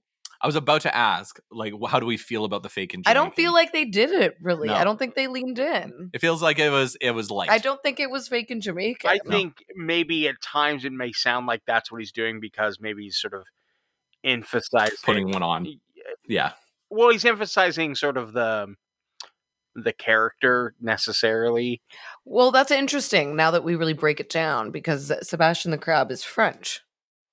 But yet he does have a Jamaican accent when he sings. This is so confusing. You know what I'm saying? Do you know what I'm saying? I 100%. Because he says like under the sea, but he's French. So when you be like under the sea, under He's supposed the to be sea. French. How do you know he's supposed to be French? Maybe Because he has like a Sebastian. I don't think he is Le supposed to be French. Crab. I don't know where that came Because from. he goes, there's like a whole kitchen scene.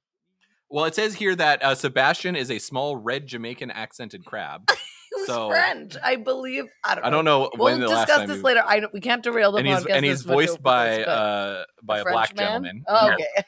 I think you're thinking of Lumiere, who was voiced Okay. by a not French person. Sebastian.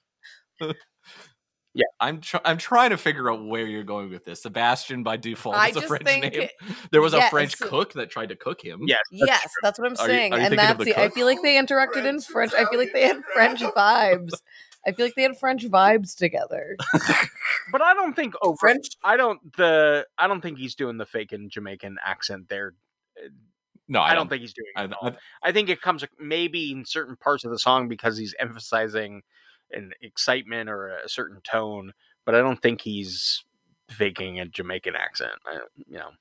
I don't think so either. And I've seen Overall, I'd say Day Job, second favorite Suburban Legends record. I really like it. It holds up, and I listened to the whole thing, and I was like, you know what, this is really good. Yes, I dig it. it definitely doesn't really have any. Okay, I gotta say the only miss on this album is "Girlfriend's Pretty." For me, like that's the only sort of like, not really feeling it. But other than that, I think it's a great record from start to finish. And since it came out the same year as Candy Coated Fury, which is an underrated Real Big Fish record that I also really enjoy. It's true. I think that's like, it was a good year for ska for bands that had deviated far from ska for a period Yes. of time and kind of swung back around on it And, from the OC. It was definitely one of those years where it felt like I feel since 2012 it's been like, come on ska, go ska, Yeah. get it back, go ska. Remember? We all liked it. It was fun. Let's do it again. It was a good time. Wait, okay. We're on 11. Oh. Here we go. In 2013, drummer Derek Rock leaves. 12. Replaced by Edward Larson, followed by an Derek EP the of... Rock Johnson? This was an EP of all Disney covers. Dreams aren't real, but these songs are. And this is when I saw them again, opening for the Resignators. I have to tell the story about this show that I saw. So Utopian Skank was a band from Edmonton that my band was contemporaries with. They were very good. They did their farewell show opening for the Resignators, which is a band from Australia that was touring through. Their show was packed. Everyone kind of came in to watch their final show. And they closed with a cover of One Step Beyond that had a round of covers from every member of the band, or solos from every member of the band. Was one of the best like live performances of that song I've ever seen. And it was at the pawn shop. How many people can fit in the pawn shop? Joey, Maybe 500. Yeah, 5 to 600. 7, 5 Yeah. to 7. So Something there's like that. 600 too people high. packed in, and I'd say half of them left. And then Suburban Legends took the stage in front of like 250 people. And everybody, normally, the first time we saw them, it was like a crazy show. And this time it was like, it's their smaller lineup. Like I think it was 2 horns at the time. And everybody was like pressed against the wall. Like nobody was in the floor dancing. And they did a cover of Sweet Caroline. I think Brian sings Sweet Caroline. And he like jumps off the stage and he goes around and like tries to make everybody like dance with him, and nobody was doing it. Mm. And they even do the thing where they go Sweet Caroline, and then the band stops playing, and then the whole crowd's supposed to go ba, ba, ba. And they do that. Crickets. No, Wow. that's sad. That's sad. That audience And is terrible. it No It one- should all brutal. burn. Yeah. That No was one deserves that. No one brutal. deserves that. I was like, oh No my one God, deserves Suburban that. Legends is getting killed in Edmonton. Yeah. The most bomb show I think I've ever seen them That's play, which sad. is too bad. Because they're such Look, good there's performers. one rule we should all live by. When someone plays Sweet Yeah. Caroline, you go ba ba ba.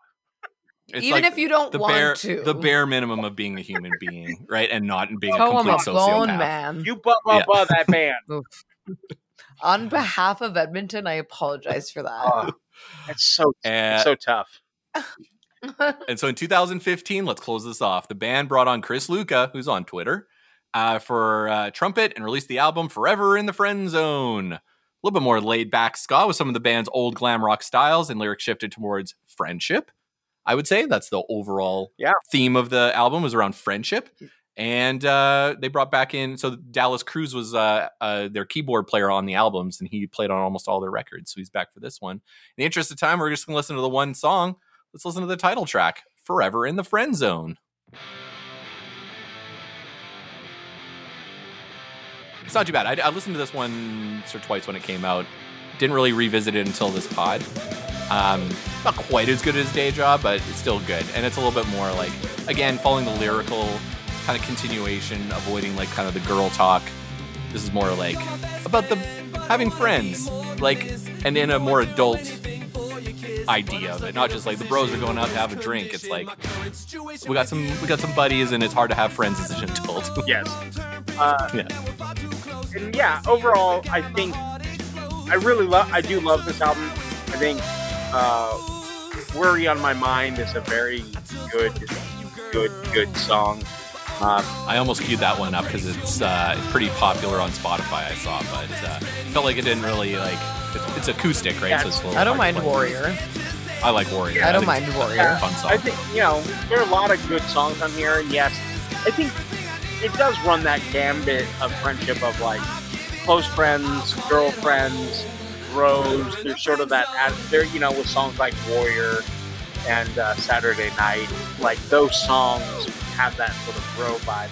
But it is a little bit more mature in that these are like lifelong friends and stuff like that. So there's even songs about like friends on tour, like having friends while you're on tour and stuff like that. Yeah. And I what did you guys think of Money? I liked Money.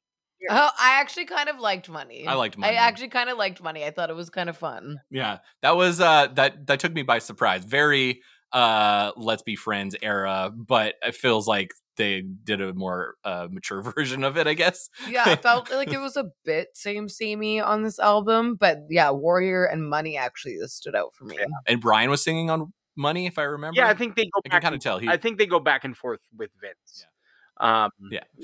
Vince has the more like classic Suburban Legends voice, and Brian's got the more like Billy voice. Yeah. They do. There are a couple songs where they put on the That's him. That's Brian Clem singing. Yes. Yeah.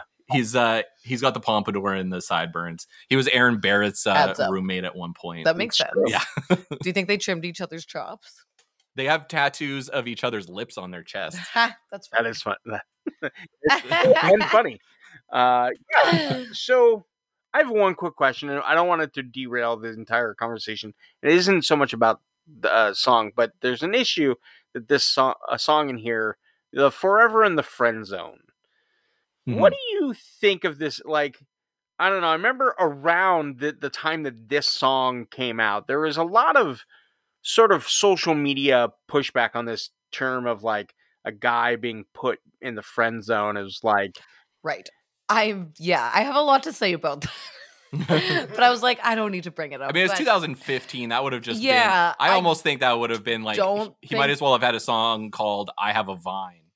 I think like that there is like a commonality between like, I was nice to some chick for 2 months and she didn't have sex with me. Fuck that. Like, why was I nice to you? It's like, how about two people could like hang out and spend time together and like maybe something happens, maybe it doesn't, but like that's fucking life. It's not a waste of time because you didn't fuck someone. It's This, fucked up. yeah, You can also just enjoy time together. You can be friends with the opposite sex. There's more. Gender is a spectrum. Let's get into that. But yeah, I think friend zone is like such bullshit. That- It's and a that's very what it triggering usually- word to me. that's usually what it means. This song, I think the tact they were going for Sorry, the was can was open. they were pining for a girl that didn't like them back. Right. It's kind of the and that how happens this song all is. the time. Oh yeah. And you could also like But- be nice. You could be but you're sad. right. You could like have feelings for When- someone and spend a lot of time with them and like it's not reciprocated and that's sad. But But this particular term usually I don't means like. Yes. I'm not getting laid. There's nothing wrong Yeah. with that. And you could also be like, oh, I have romantic feelings for you. I don't think I can be friends with you. Like that Yeah. doesn't work. That's also a fine situation. But yeah, The I term guess has the been term co-opted, friend zone is Yeah. a triggering word. very co-opted by the wrong people. Yes. 100%. So, but I will be fair to like, there could be different intentions behind Yeah, that. so that's where like I stood when it started getting wasn't related to this song at all when I No. but like for me it's like yeah, it is that sort of classic you see it in a lot of 80s movies where the totally. nerdy kid likes the popular girl but the popular girl doesn't know he really exists, or if she does she befriends him but doesn't see him that way, and like Right. and like so to like your point, yes, I have seen guys do take it be upset because they spent some amount of time with a email or someone they're dating.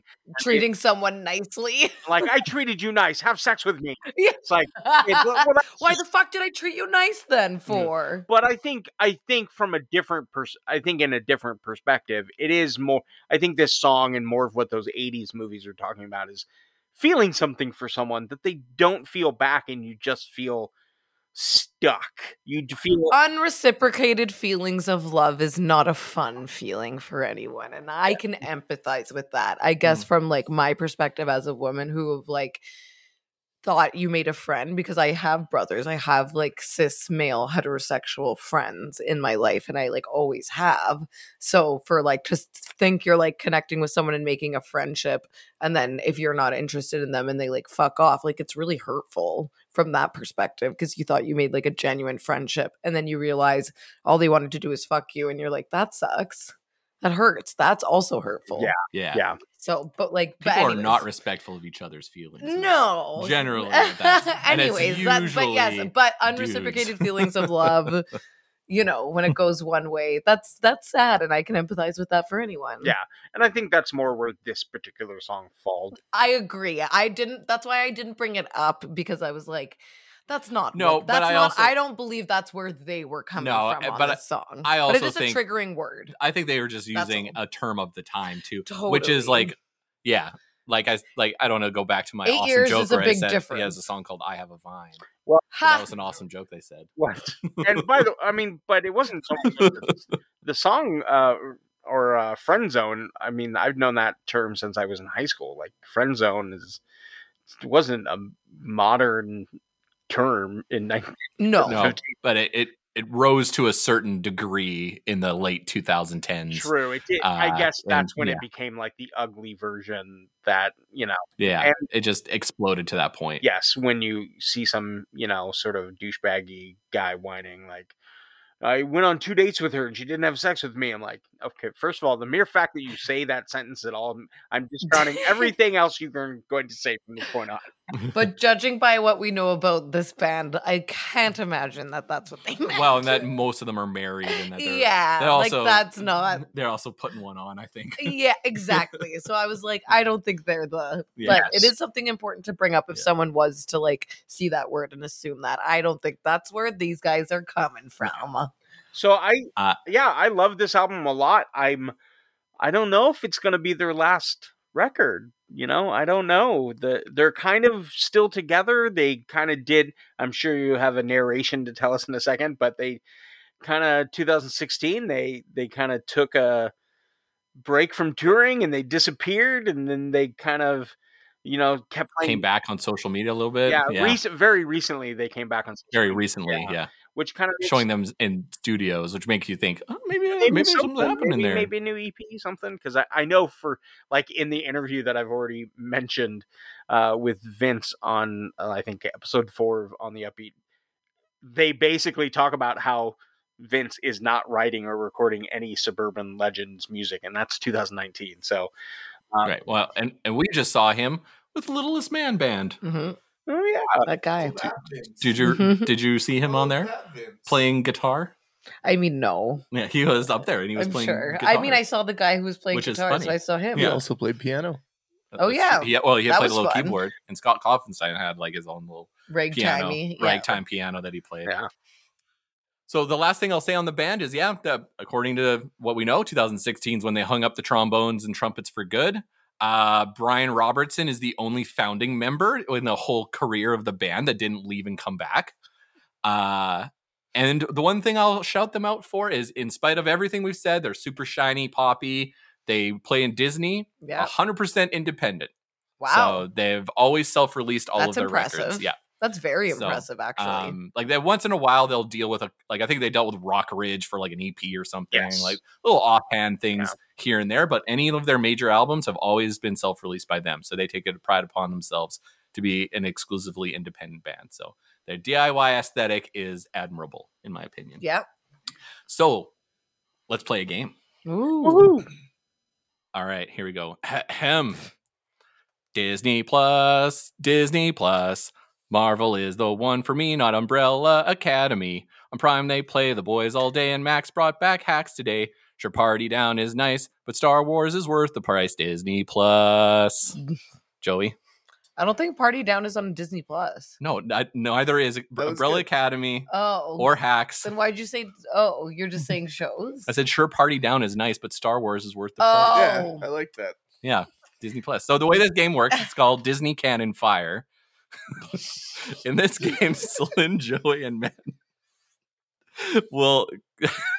Joey really killed you. Yeah, it's good. In this game, Slyn, Joey, and Matt will go back and forth naming Pixar animated films. Sick. Excellent. That's it. That's all there is to Just it. Pixar films. We're just going to go around the room, Okay. except for me, naming Pixar movies, 'Kay. not Disney, not Disney, not shorts, Not not DreamWorks. Illumination. and not the DreamWorks. one coming out soon, Elemental. We can't say that Oh, one. okay, that's fine. But any of the 26 Pixar movies that have come out 26. Wow. since the first one, which I won't say because it'll be a giveaway, in 1996 till today. And then once it's like Family Feud style, you get 3 wrong and you're out. Pixar, not Disney. Pixar, not Disney. Okay. No shorts. No shorts. All right. So our guest will go first. Matt, name a Pixar movie. Toy Story. Nice. The very first that- one. yeah. Right off the bat. All right, Celine. A Bug's Life. The second one. Very Ooh. good. Oh, Joey, man. low-hanging fruit. Oh, I'm worried about it. Ants. Ants is not a Pixar That's movie. DreamWorks, That's a you DreamWorks idiot. movie. God A Bug's damn it. Life. Woody Allen. Sylvester Stallone. Matt, back to you. Toy Story 2. Yeah, I don't know what the Sick. hell you guys are doing. Well, but I knew yeah. they I guess teamed I up should at just one take it, point, and okay. I couldn't remember. Yeah. Toy Story 3. Yeah, thank you. Okay, good. I'll just Joey. take it. Dinosaur. What the hell? No, Dinosaur is a Disney movie. Damn, I don't know the difference. It's close, though. Dinosaur. Obviously. Dinosaur. It's very close. Yeah, Matt, do you want to take it? Good Dinosaur. The Good Dinosaur is a Ah, Pixar movie, yes. Fuck sakes. This game sucks. Celine? Up. Up is a Pixar movie. That is correct. Joey. Oh man, I suck at this game. Yeah, I'm shocked. You're an animation fan too. I don't know. I just kind of watch them. They're all sort of the same to me, but like I like them all. But Pixar, fuck, I don't know. That stupid lamp. Yeah, that's right. No shorts, But- Joey. But no shorts. No shorts. Oh, the Buzz Lightyear. We said Toy Story 1, 2, and 3. Oh, you mean the original, the Buzz Lightyear movie? Yeah, Lightyear. You know what? I'm going to. Okay, Lightyear. Yes, Yeah, that's the the name one. of the movie. Yeah, is yeah. Lightyear. Okay, Lightyear. thank you. We'll give him Not Buzz Lightyear. Which was pretty good. I like that movie. It's fun. Yeah. I like the sci-fi. Yeah. Matt, what about you? What do you got next? The Incredibles. Yes, The Oh, Incredibles. Brad Bird. The Incredibles 2. Correct. I have not seen that. Oh, it's I have good. not seen Incredibles It's good. 2. That's one Oh, of two. shit. It's It's better. one of two Pixar movies I have not seen. Good. Cars. Yes, Yeah, there we yeah. go. Finally. Cars. Yes. Matt, take it away. Cars 2. Correct. Terrible. Worst Pixar movie by a margin. Yeah. Is there a third Cars? Are you going to commit to it? Fuck. Brave. Yes, Brave is a good one. Pixar movie about mothers and daughters. Planes. Planes is a Disney movie. You're out. God damn it. Out. That's right. They spun it off to a Disney property, Damn it. not a Pixar movie. Yeah. Matt, Joey's done. Cars 3. Yes, Cars Damn 3. it. There is a Cars 3. Okay. Lynn, this is fun. I'm really enjoying myself. No shorts. No shorts. So you can't say Presto or the volcano. I believe fucking Sarah Silverman. Wreck-It Ralph? No, that's Disney, isn't it? Or is it? Commit. Wreck-It Ralph. Wreck-It Ralph is Disney. Ah. Incorrect. Damn it. Matt Vest. It's got Pixar vibes. Finding Nemo. Finding Nemo. Correct. Lynn, take it away. Finding Dory. Correct. Back to you, Matt. Monsters Inc. Monsters Inc. Take it away, Celine. Monsters Inc. 2. Are you College committing? University or University. Monsters University. Yes, Monsters University. Correct. Matt. Ratatouille. I saw that movie last night or 2 days ago. Uh-huh. Fucking holds up. It's so good. Ratatouille 2. Rats in the Street. No, I'm just. Are you committing? No. I want to see that movie right. Yeah. Rats on the street. Pixar. Pixar. We're entering some interesting territory. Cars. What was the thing like before? Incredibles. Pixar. It's actually like newer movies that you're missing out on. Strange World. That is Disney. Shit. Oh. Yes. Shit. I'm 2 out. 2 X's then. Matt. Gosh, what was I just thinking? Dang it! You said up. I know we're at now. We've Some we interesting. got a lot. Some Coco. That's what I was thinking. Coco. Oh, is a I haven't Pixar seen movie. Coco. It's a good one. It's fun. Very fun. I doubt Sing is Pixar. There's no way. I've never seen Sing. Commit. I mean, I gotta say something. I don't have anything else. Pixar. You know, Yeah, I know. I'm looking at the list. Illumination Studios. Right I here. guess That's not Pixar. Sing. I don't know. Sing is Illumination. So Damn. Okay. Because of all of the I'm out, licensed I'm out, music. I'm out, I'm if out. there is licensed music, it is definitely Yeah. Illumination. Okay, say the ones we missed. You won, Matt. Actually, Matt, do you want to? Or if you can keep going. Can you keep going? You had none wrong. So Soul. Yep, Soul. Soul. We did watch that. Oh Yep. gosh. Oh shit! Is it Inside Out? Yep, Pixar? Inside Out. Damn That's what it! Inside I was Out. like, I'm glad you said that. I was thinking, okay, it's Yeah. the one with the feelings and the feelings. The feelings. Mhm. I forgot. That's what I was trying to think of. Inside Out. Oh my gosh. So there's still 5. Oh my gosh. It's impressive. Got through 21. Yeah, we got through a Feelings. lot. Oh, Moana. Moana's Disney. Fuck. Okay, can you just give us the rest? All right, Wall-E. Wally. Oh, I didn't like that one. Toy Story 4. I didn't know. I forgot there was. I was wondering. I thought it crossed my I mind. felt like we covered that. I felt like we don't. Yeah. I thought, So yeah. I stopped saying it. Onward. Onward. I like Onward. Oh, yeah. I Onward can't. is I fun. like that. I locked that deep into my Yeah. depths because it was too sad. Very I sad, bawled my yeah. fucking eyes out. Luca, which I have not seen. That's the Oh, other that was episode. good. was We thinking, I watched was like, it. the The Fish Sea Boy Monsters. movie. Yeah, Sea after. Monster Boys. Yeah, I haven't seen it. and Canada Turning Red. Oh yeah. Oh, Turning yeah. Red was we watched all of them. We've watched those. Yeah, all. I didn't see that. You did good. 21 I'm out proud of of us. 26 Pixar movies. That was Crushed it. impressive. No help to Joey. Nope. Joey, I got 2. which ones did you get? Like, Probably the fucking sequels, like Cars 2, Yeah, probably. Toy Story, Yeah. Lightyear, Yeah, Lightyear, which he said wrong. Lightyear. which he did Which he say said wrong. He wrong. said, The 9th one and the 12th one. Those are the ones that I got. Jeez Louise, what a game. It's Congratulations, "Yeah, Matt. You won. congratulations, Congratulations. fair and square." Woohoo! Yeah, What I mean, I feel like it's like I was a preschool teacher, and I'm a foster parent, so I have lots of kids around my house, and so I feel like I had an unfair advantage. I feel that I did pretty well considering I have no children or children around me that much. The mix up, though, the Disney mix up, I thought was going to be the big like thing because a lot of people misattribute like 3D animated Disney movies. Yeah, to like Pixar, well, we did. so, I yeah. did. Yeah. Yeah, I would have. Yeah, sorry, Joey. I would have bet good money on Moana being a Pixar movie in my brain. I would bet good. Next time I'll make more new metal ones so that you could do a better job at it. Or even like early 90s cartoons. I would have known that pretty well. Oh yeah, I gotta do Nicktoons. Rocco's Martin Live. Yeah, there we go. That type of thing. Ren and Stimpy. Yeah. Johnny Bravo. The Animaniacs. Yeah, okay. Yeah. Yes, Animaniacs. Yeah. We should just do an Animaniacs game every episode. Can you name all 50 states? That's the thing they did on the Animaniacs. Yeah, there you go. Matt, thanks for coming on the pod. It's your time to plug. What do you got to plug? No problem. Of course, On the Upbeat is available wherever you listen to podcasts. We drop episodes. This is where it gets weird. Technically, I guess Tuesday night it pops up, but technically Wednesday. Like it's midnight Eastern Standard Time is when the episodes. If you want to look at it that way. So new episodes pretty much every week. And of course, you can follow us on all social medias, Instagram, TikTok, Twitter, Facebook, basically at On the Upbeat Ska. And of course, if you've already been listening to On the Upbeat, I just want to remind you, you can join our Patreon at patreon.com/On the Upbeat Ska. $4 a month gets you at least 2 bonus episodes a month. It also gets you discounts on merch and access to a private Facebook page where occasionally we have Zoom hangouts and stuff, and you can talk to us if that's something you're interested in. And merch.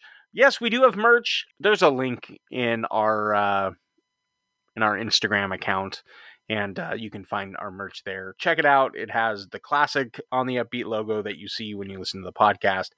It has our mascot, Aaron, the Upbeat llama.